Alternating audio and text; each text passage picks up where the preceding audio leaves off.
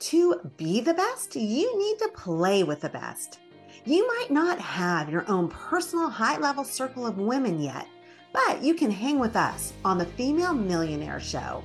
I'm Midori Verity, serial entrepreneur for over 25 years, and I interview badass female founders and cut through to what you really need to know. So in 20 minutes, you have what can take years to learn. If you're wanting to play bigger, come play with us. Join the female entrepreneur revolution today. Cheers. We have a special episode today, and we are talking about perseverance and overcoming monumental challenges. And then as I was talking to Torah before we hit record, we also hit on just lightly the not enoughness syndrome. Any of you resonate with that? But I am really looking forward to this discussion that we're about to embark on, because Torah Bontrager, she's an incredible woman who was raised Amish. She escaped in the middle of the night at age 15 in order to attend school past the 8th grade. Yes, as an Amish child, in general, you are not allowed by law to attend school past 8th grade. Who would have thought? But she has gone on. Not only did she graduate the 8th grade, she graduated from Columbia University and is author of Amish Girl in Manhattan. She advocates for Amish women and children's rights, including attempting to overturn the Wisconsin versus Yoder legislation and make education a right for Americans. Torah, thank you so much for being with us and being willing to share your journey. Thank you so much for having me. It's an honor to be here. Yeah. So, okay. I did a little research into this because you came across, I'm like, I've never talked to someone who has done what you've done, and looked into it. And so Wisconsin versus Yoder, that I was shocked. I was shocked. But what that is that's a law that came in that said, if you are Amish, you may not attend school past the 8th grade, correct? It is, a legal scholar would say that's not exactly precise. So okay, I will say that yeah. the precise legal response is that it establishes that Amish children are not entitled to an education past the 8th grade. Amish children do not have that right past the 8th grade, where it doesn't matter what the mandatory ages are for whatever state might have mandatory age. Those laws don't apply to Amish children. And so the U.S. Supreme Court backed up the Amish parents and religion, and decided that a religion's rights outweigh a child's rights, an American citizen child's rights to go to school past the 8th grade. It's more important that the parents and the Amish, religion in general, can say, no, we don't want our kids to go to school. In fact, we don't even want our kids to learn how to read English, for example. That's how much the Wisconsin v. Yoder case lets Amish go, in terms of basically there's no oversight at all. Doesn't matter what we all thought about in terms of laws and state laws and truancy law, that things all like went out that. the window. Yeah. So, okay. With that said, I'm still wrapping my head around that shocking It's fact. a lot. But how did you even know, Torah, that, because I'm guessing, and I do not have direct experience in the Amish religion, but that you didn't have a lot of access to outside information. Mm-hmm. So how did you know that you could even, that you could have a different life? How did you figure out how to leave in the middle of the night at 15 years old? Talk to us about this journey, because I think that there's so much value in the story that you have. The best way to think about it is that we're not in a physical commune, for example. So we're not blocked off physically from the rest of the world. The practicing Amish live in rural communities, generally speaking. Very less than 1% live in a city area inside city limits. So we're out in the rural country. We have non-Amish neighbors. We pay non-Amish people to drive us around if it's too far to go with a horse and buggy, for example. And so that exposure is there constantly, that there's a world separate from us, outside of us. And it is a very us, them, us, everybody else kind of mentality. And so the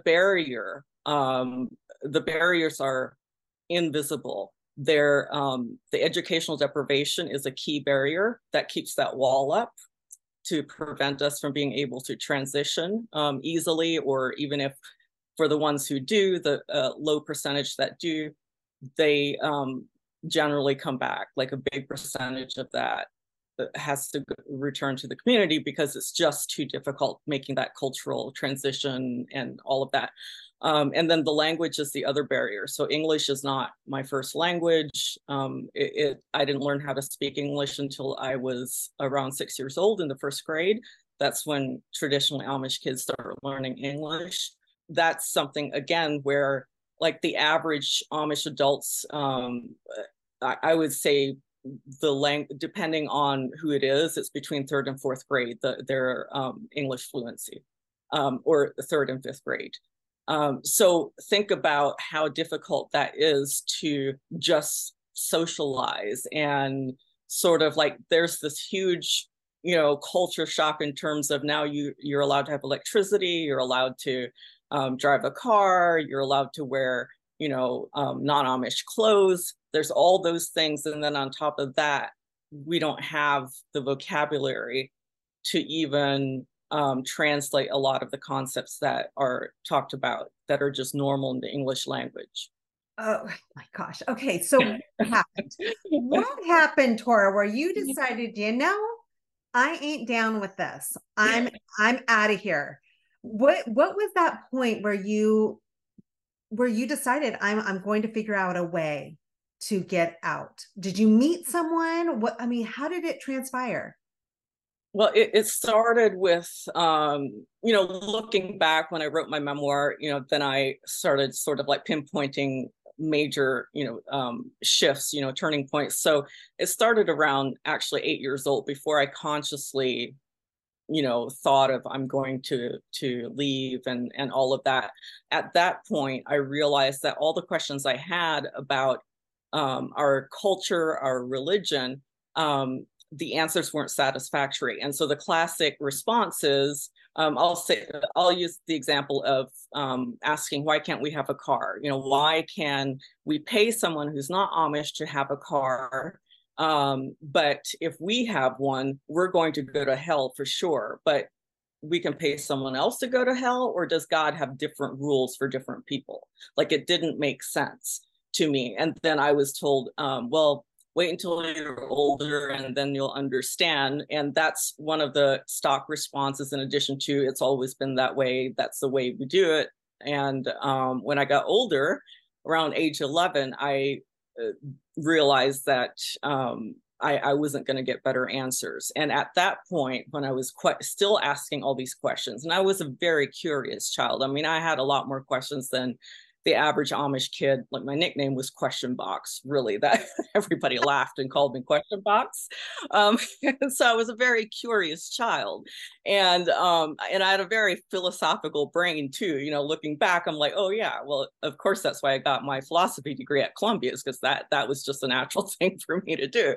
But I decided, okay, well, at age 11, I'm going to read the Bible from cover to cover to find that answer. That's the only thing I have left in terms of getting any satisfaction out of my questions. And the verses that were cited to me as reasons for why we couldn't have a car, I read those as Jesus, for example, saying, oh, don't be attached to material possessions. It's not wrong to have material possessions. There's no harm in that. The harm is if you become attached to it. Of course, I didn't use the word attached or that concept when I was 11 years old. I didn't know about that, but it was the same idea. That was the same meaning I got out of it.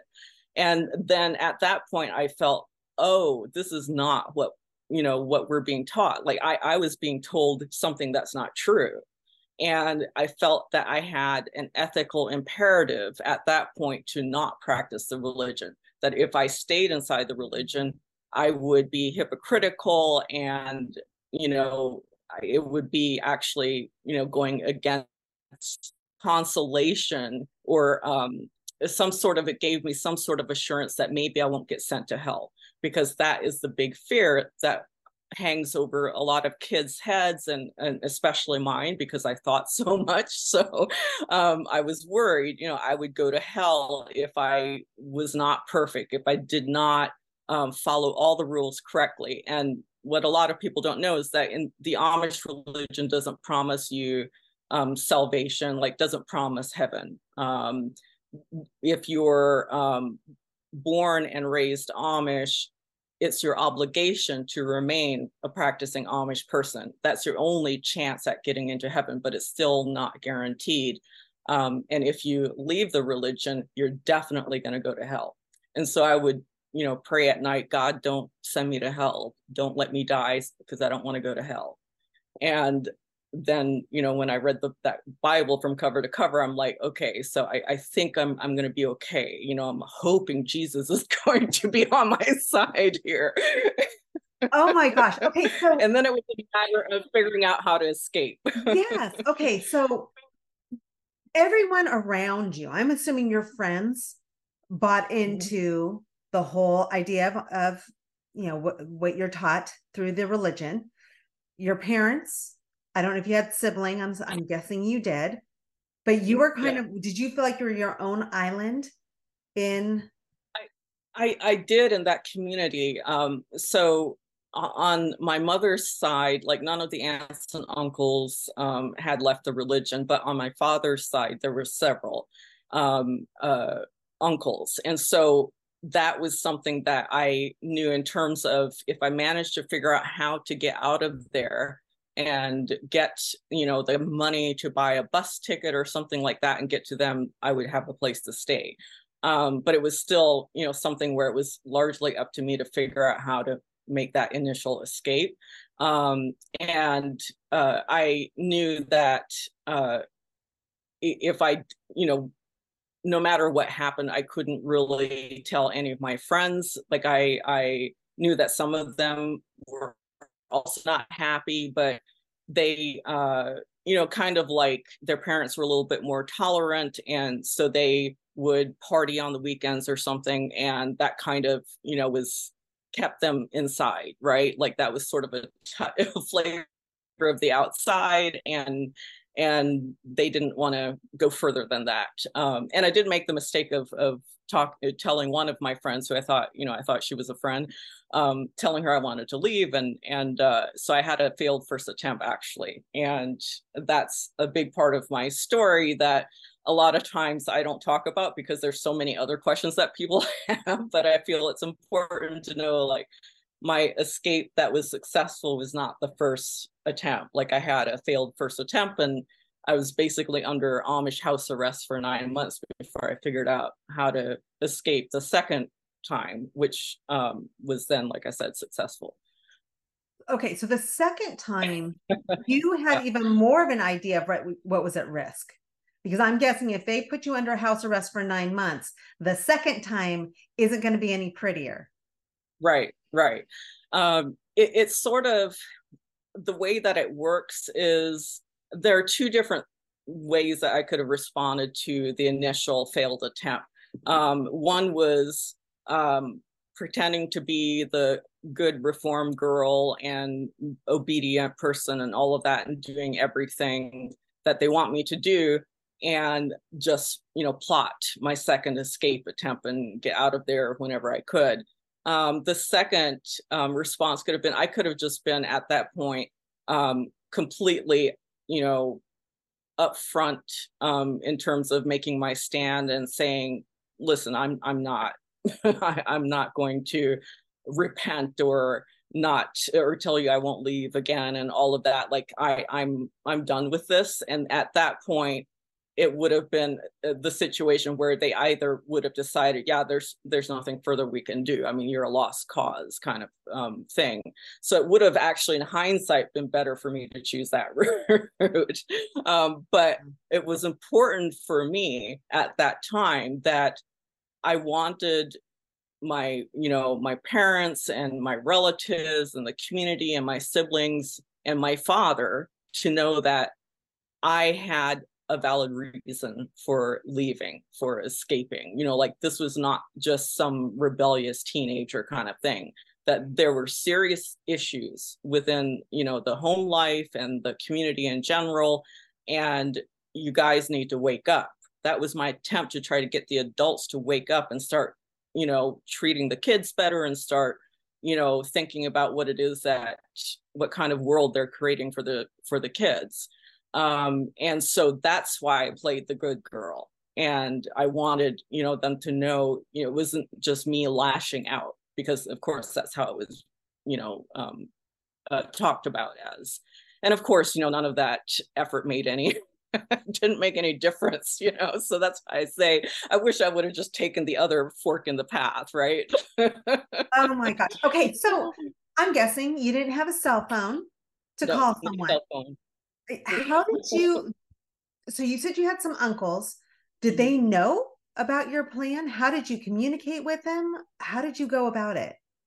So we lived in a community that was on like the liberal end of the spectrum in terms of material possessions. One of those material conveniences that we had were phones in the barn, for example, or phones in a phone shanty out, at the end of the drive. We couldn't have it in the house. God would send us to hell if we had the phone in the house, but it was okay to have it in the barn. God was cool with that. It's the only way to talk about these things. You have to laugh and you have to see the humor. Yeah. So I would crawl out of the bathroom window. We also had bathrooms, indoor bathrooms at that community. But I was born in a very strict, like on the strict end of the spectrum where, outhouses, no running hot water, no heat, in terms of, a wood stove or something. That was the only heat we had. And then in this place, like the more liberal place, we could have gas, propane powered fridges and all of that, and propane powered cooking stoves. So that was English, being anybody who's not Amish is English, by the way. And so, okay, got it. So anyway, so I'd sneak out the bathroom window. So I'd crawl out of the bathroom window when everybody was asleep, and I'd go out to the barn and I'd make a collect call to one of my uncles. And this is not something that most Amish girls at that age would know about. They wouldn't know what a collect call is, or that if they called, it would show up in the phone bill. They wouldn't know about that. I knew about it because I was working around my father a lot. Like I would observe what he's doing. It's the oldest kid, so I was I had to be another source of income, right? Like as soon as you're, old enough to start working, you can lift some bags, you're put to work. Doesn't matter what age you are. So I observed everything I could that my father did, because that was part of my way of preparing myself for the outside, trying to get as much knowledge as possible. And so I would hear him talk about collect calls that doesn't show up on the phone bill, like just in conversation. And so otherwise, I would have gotten caught at that point. Oh my gosh. Okay. So your uncle or your uncles knew you were coming. Yes. Yeah. And so I want to talk more about the internal part of you. Your whole life that you knew up until you were 15 was this way of life, right? You work, you believe in God, or the type of religion that they had. They have very strict, it sounds like black and white, well, blackish rules, depending on who interpreted what God said. Exactly. Black and white and also gray, Yeah. So yes. But that was your family, right? No matter what, it was your family. Right. And by you leaving, what went through your head of what you were actually beyond just leaving this community internally? What did you feel like you were leaving? I didn't know if I would ever see my siblings again. That was something that, I was very, that was painful for me, because I knew they wouldn't have a good home life, or at least, they were treated like me, it would be hard.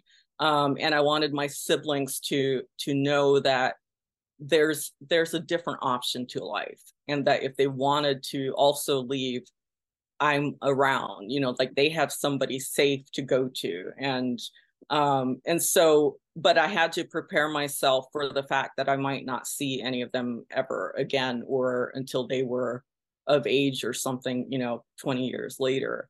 And I didn't care about my mother ever seeing her again, because she and I didn't have a good relationship, just put it mildly. And I wanted to get away from her. That was a good thing, to get away from her. My father, again, and looking back when I wrote my memoir, I'm like, wow, this is not a good person at all. But it's like I had Stockholm syndrome. And I desperately wanted parents, and desperately wanted my father, who to love me. And I clung to that. Again, like looking back, wasted way too many years on trying to fix things, thinking that I could, have a father and all of that. But all of this, to go back to how I prepared for myself, like I didn't know how my parents would respond. Again, my mother's not the decision maker. It's always usually the male figure of the family that makes all the decisions. And so, I didn't know what my father would say. Would he ever let me see the kids again? Would I be able to go back and say hi to them or not? And so for me, I had to put myself into this frame of mind that this is a one-way ticket. It's like going from, the experience was crash landing onto another planet. Or think of, all this talk about going to Mars. People are trying to get to Mars and all of that. Like, that's a one-way trip. Like, whoever is going to be on that first trip to Mars, you're never coming back. And that's how I had to prepare myself for. And that's what I did. Like, I might never see anyone again. And I just tried to process that as much as possible. And yeah. And let's not forget, you were 15 when you actually finally got out. So, okay, so you make it out, you get to a family member's place, and I'm assuming you were able to stay there for a while, and somehow you get yourself into Columbia University. How did this, just the going from such a controlled environment to the outside world, how did you adjust to that? And before you answer that, I want everyone who's listening to this to be thinking about, maybe you're working in corporate and you're thinking of starting your own business and you're scared as hell because things can go wrong. This is a 15-year-old girl who left the whole world that she knew and got herself out. So that's why I'm asking this question is, how did you adjust to that? For me, I embraced it. I was like a sponge. It was definitely the best decision of my life. I didn't regret it at all. And most Amish kids who escape or leave, whatever the case might be, they are not able to transition as well as I did. It's usually really hard, or a lot more difficult for them. But I was, ready for it. And I think part of it was I read a lot. That was, again, like one of the very few things I had in terms of accessing the outside, was reading library books, and sort of like living in the worlds of the authors and all of that.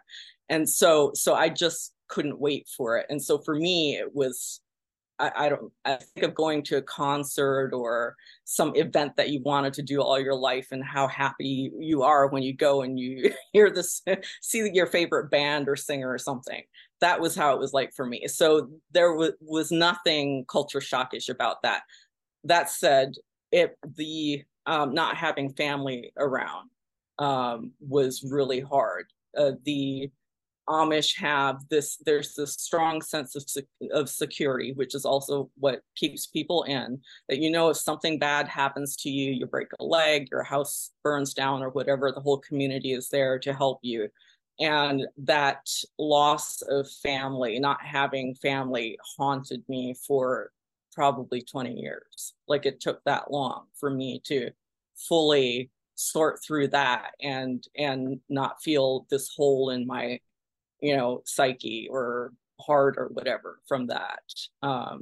And and it wasn't because I had, again, a good home life. You know, it wasn't that. It was, you know, it was just the good parts of it. You know, that is, you know, like my grandparents, my grandmother, who was the only person who never said anything bad about me, like, not being able to have her in my life was really hard. And holidays, that was, I could never understand why people were suicidal during the holidays, like during Christmas or, you know, Kwanzaa or Hanukkah, whatever you celebrate. You know, I thought that's the best time of year. That was my favorite time of year as an Amish kid, because I got presents. You know, it was the only time of the year that I knew that my parents weren't going to fight and I wasn't going to get a beating or a scolding for a day, you know. And so that drove me to the edge. Once I got to, you know, including going to Columbia. You know, I'll never forget my first Christmas at Columbia. All the kids went home and had family to go to. I was left in the dorm alone, pretty much. And there were some international students that were there as well. But even then, like, it wasn't the same. You know, I think I was the only American in the dorms. And so that was tough. Yeah, I can't even imagine. So, Torah, so now you've graduated from Columbia. You have your books, you have your foundation that you've created. Do you have a family now? I don't know if have you been married? Do you have children? I mean, how have you filled that part of you? So I have lots of friends who are my family, chosen family, and I did have almost a family. I was engaged, and that ended really badly. He killed himself. So that was when I was 31 years old. And, you know, I never thought that, you know, first of all, you don't lose your partner until you're in your 80s or something.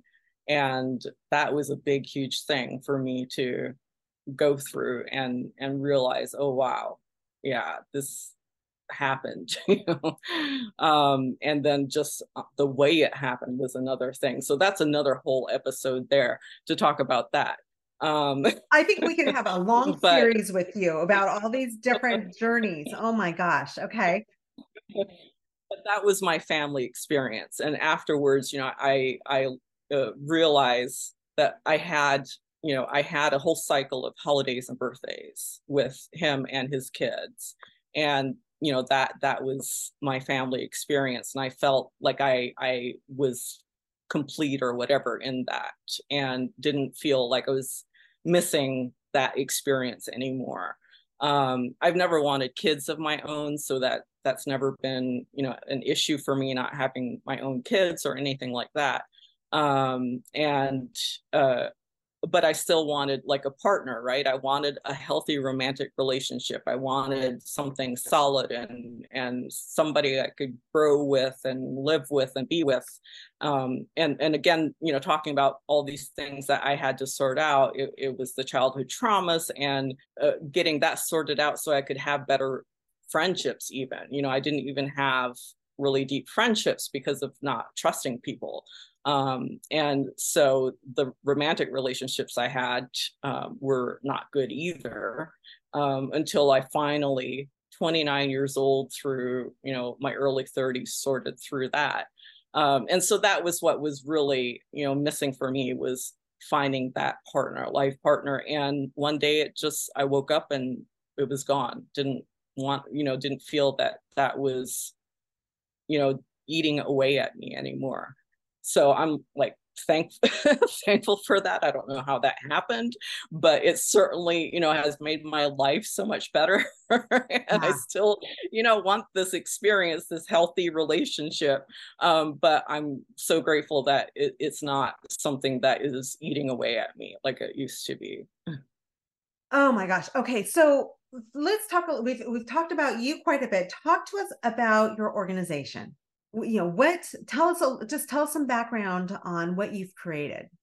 So I founded the Amish Heritage Foundation, and the reason for that was to talk about the general public, and then the second reason was to be able to provide the resources and support and things that need to be done inside the Amish community for the women and the girls in particular. So for me, it was sort of like an underground railroad. Like, I was inspired by the Harriet Tubman story when I was around 13 years old. And, she was my first female hero, role model. And I thought, wow, like, she really, like, I didn't realize until I read her story that was how I was feeling. I felt like I was owned like a piece of property by somebody. And she put words to my feelings. And she said, she took her destiny into her own hands and said, no, this is not okay. I'm going to set myself free. And on top of that, I'm going to go help whoever else wants to be set free as well, help them along this path. And so that was something that I told myself I would do if I ever made it, and I would create this Amish Underground Railroad. And this is what the Amish Heritage Foundation is, essentially. Okay, what a fascinating journey. And I know that you're writing a lot of grants to get funding for this worthy organization. And I look forward to seeing all that you create and the worlds that you change. And I'm so grateful for you to come in and share your story so authentically. I know we didn't talk too much about the business part of it, but really, as women founders, women business owners, it's the personal part. It's that mental game. It's the mental obstacles that we foresee that keep us back from playing how we really want to play and achieving the life that we really want to achieve. And Torah, you have so beautifully illustrated how you took obstacles that have kept most people in and really overcame those in a thoughtful and productive way. So thank you for sharing your journey. And where can people find out more about you, Torah? They can go to amishheritage.org. And if they don't know how to spell it, just spell it however you want, and Google will find it for you. The same with my name.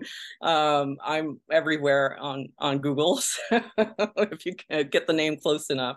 Again, it's just amishheritage.org. And we have, if you sign up for the email list, you get 5 popular myths about the Amish. So if you're really curious, you want to know more about, some about Amish culture and get the facts, that's a really nice way to start off. And if you're interested in the book, all the sales proceeds go to the Amish Heritage Foundation. So that's an easy way to support the foundation if you're interested in doing that. Fantastic. And also an email. Let me know that you heard me on here, and I'm happy to say hi and answer whatever questions you have. I encourage you to get her book, because as you can see, it doesn't matter if you're from the Amish religion or anything else. I think that might be my connection here. For some reason, it's not doing too well. Yeah, I think we're cutting out. So we're going to end it right now. Thank you for being here, Torah.